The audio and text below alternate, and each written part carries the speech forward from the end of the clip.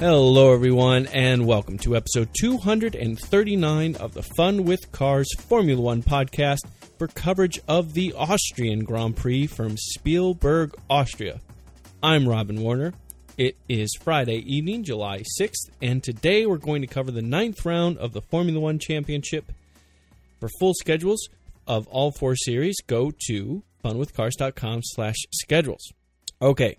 It's just me today, so it's going to be a shorter episode, but I will cover the race results from Austria and go over a little bit of news. I do still have trivia to ask, and I think this is a neat question. This one, we'll see if I'm right or not. And but let's go ahead and get into it. And it was Max Verstappen in the leading Red Bull that won the race. He did a really good job to keep everyone at bay, even though the lead Ferrari of Kimi Räikkönen was second place in closing fast, just not quite fast enough. In third place was Sebastian Vettel, who had a stronger recovery despite having the 3-place penalty before the start of the race. Fourth place and fifth place went to Romain Grosjean and then Kevin Magnussen in the Haas Ferrari, which means Romain Grosjean scored points. Good for him. He scored 12 points, so that was a very strong result and a nice way to get himself on the board. In sixth place was Esteban Ocon in the leading Force India, right ahead of his teammate Sergio Perez in seventh. Eighth place was the leading McLaren, Fernando Alonso, which, is pretty much always the leading McLaren, unless something happens. Ninth place, Charles Leclerc in the leading Sauber, and he was right ahead of his teammate Marcus Ericsson in 10th. 11th place was the leading Scuderia Toro Rosso of Pierre Gasly. 12th place, this is a little bit odd, the leading Renault of Carlos Sainz to be that far down in 12th. 13th and 14th were the Williams duo led by Sergei Sorokin, followed by Lance Stroll. 15th was the second McLaren, Stoffel Van Dorn. And here's where things get interesting. 16th through 20th, that is 5 places were not classified, and to that end, Stoffel Van Dorn in 15th actually didn't finish the race either. He was 4 laps behind. But in 16th through 20th, it was Lewis Hamilton, Brendan Hartley, Daniel Ricciardo, Valtteri Bottas, and Nico Hülkenberg. Yeah, quite the thing. We'll talk about that in just a second. Yeah, it really was the biggest disappointment for Valtteri Bottas. He had a brilliant pole-sitting lap. He had a rough start. That was a wild start. The end, he had, he said later, a little bit too much wheel spin at the start, which caused him to lose, at first, a couple of places to his teammate Lewis Hamilton and to Max Verstappen. He was able to get it back, but just a few laps later, he had, I think, what ended up being a gearbox issue. It was just the saddest thing. He had a really strong result. He's had a stressful year. He's had a lot of bad luck this year. It was Baku in Azerbaijan where the tire shredded on him with just 2 laps to go, and this was kind of the opposite where, he didn't have the perfect start, but after that, he was recovering well. He got a second place back from Max Verstappen, and then the car just failed him, and it was lap 13 that happened. So it really felt bad for Valtteri. But then there was a lot of drama in Red Bull with Daniel Ricciardo. He was having trouble with his car. He was one of the guys, Lewis Hamilton was another one, where they suffered really badly with tire blistering. That was causing a lot of harm to the race. But then, just like Lewis Hamilton, it ended up being something separate that caused him to have to get out of the race. Daniel Ricciardo's gearbox, I think there was a hydraulic issue and it ended up being stuck in gear. And then Lewis Hamilton effectively had the same problem as Valtteri Bottas. So it wasn't necessarily an exciting race in terms of lots of passing, but it was a tense race because there were a lot of failures. And again, there was this big tire issue.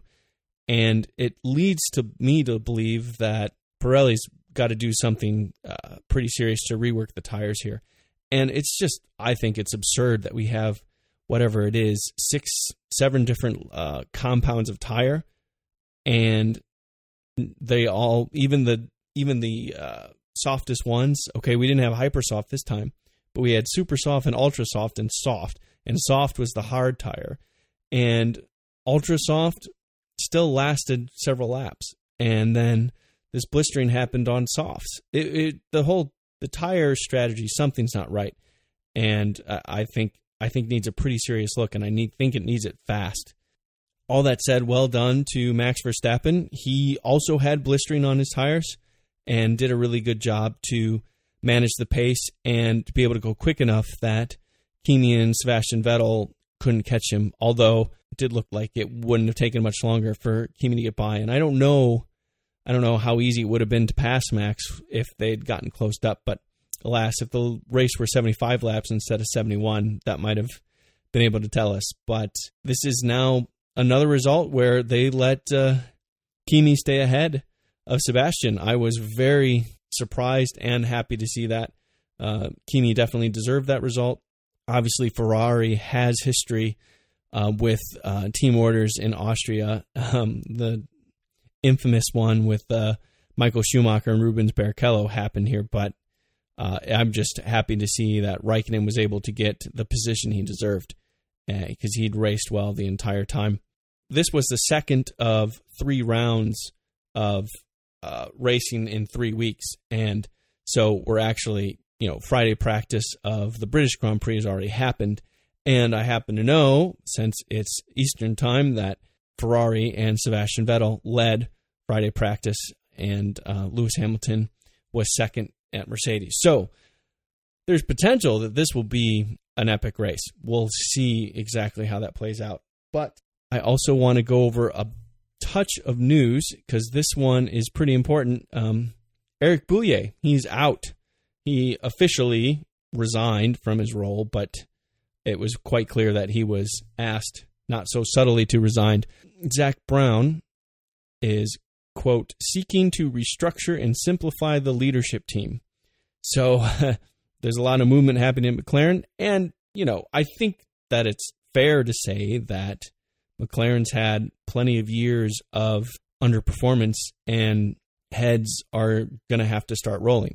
Now, how many heads are going to have to roll how high up before they're finally in a place where they're genuinely being restructured in the correct way?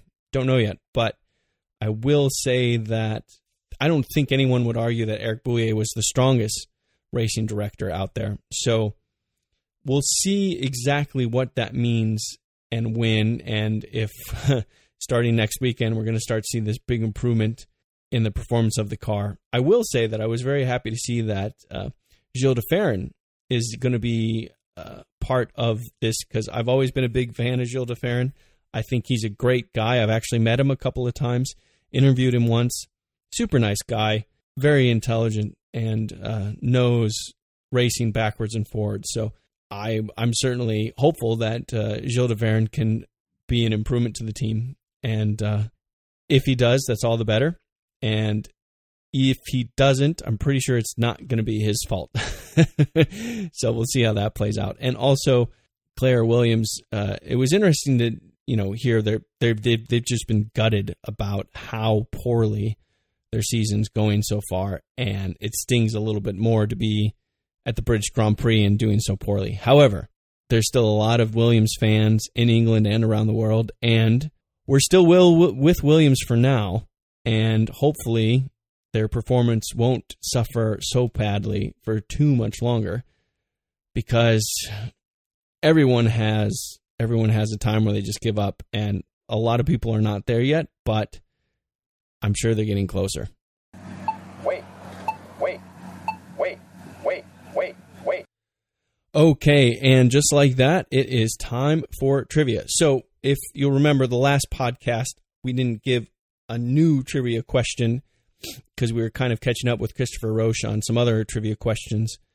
We don't have a question to answer today. However, I do have a new question, and it is, even though we've had what seems like a season's worth of racing already, and there's been 9 rounds, there's still another 12 Grand Prix to go in 2018, which begs the question, when was the last year that the entire F1 season was 12 Grand Prix long? The answer to that question will come next podcast. Okay, now before we go, I want to give the upcoming race schedule. It is the 10th round of Formula One, the British Grand Prix, coming on the 8th of July. That's just a couple days away. As well as the 11th round of IndyCar, which is at another oval. It's in Iowa. That's this Sunday as well. The World Endurance Championship is going to be at its third round. That's also going to be at Silverstone, but not until the 19th of August. And IMSA also racing this coming weekend at Mosport. They're doing a 240-minute event there. Mosport is in Canada, outside of Toronto. It's an awesome racetrack, super fast, and lots of elevation change, lots of fun.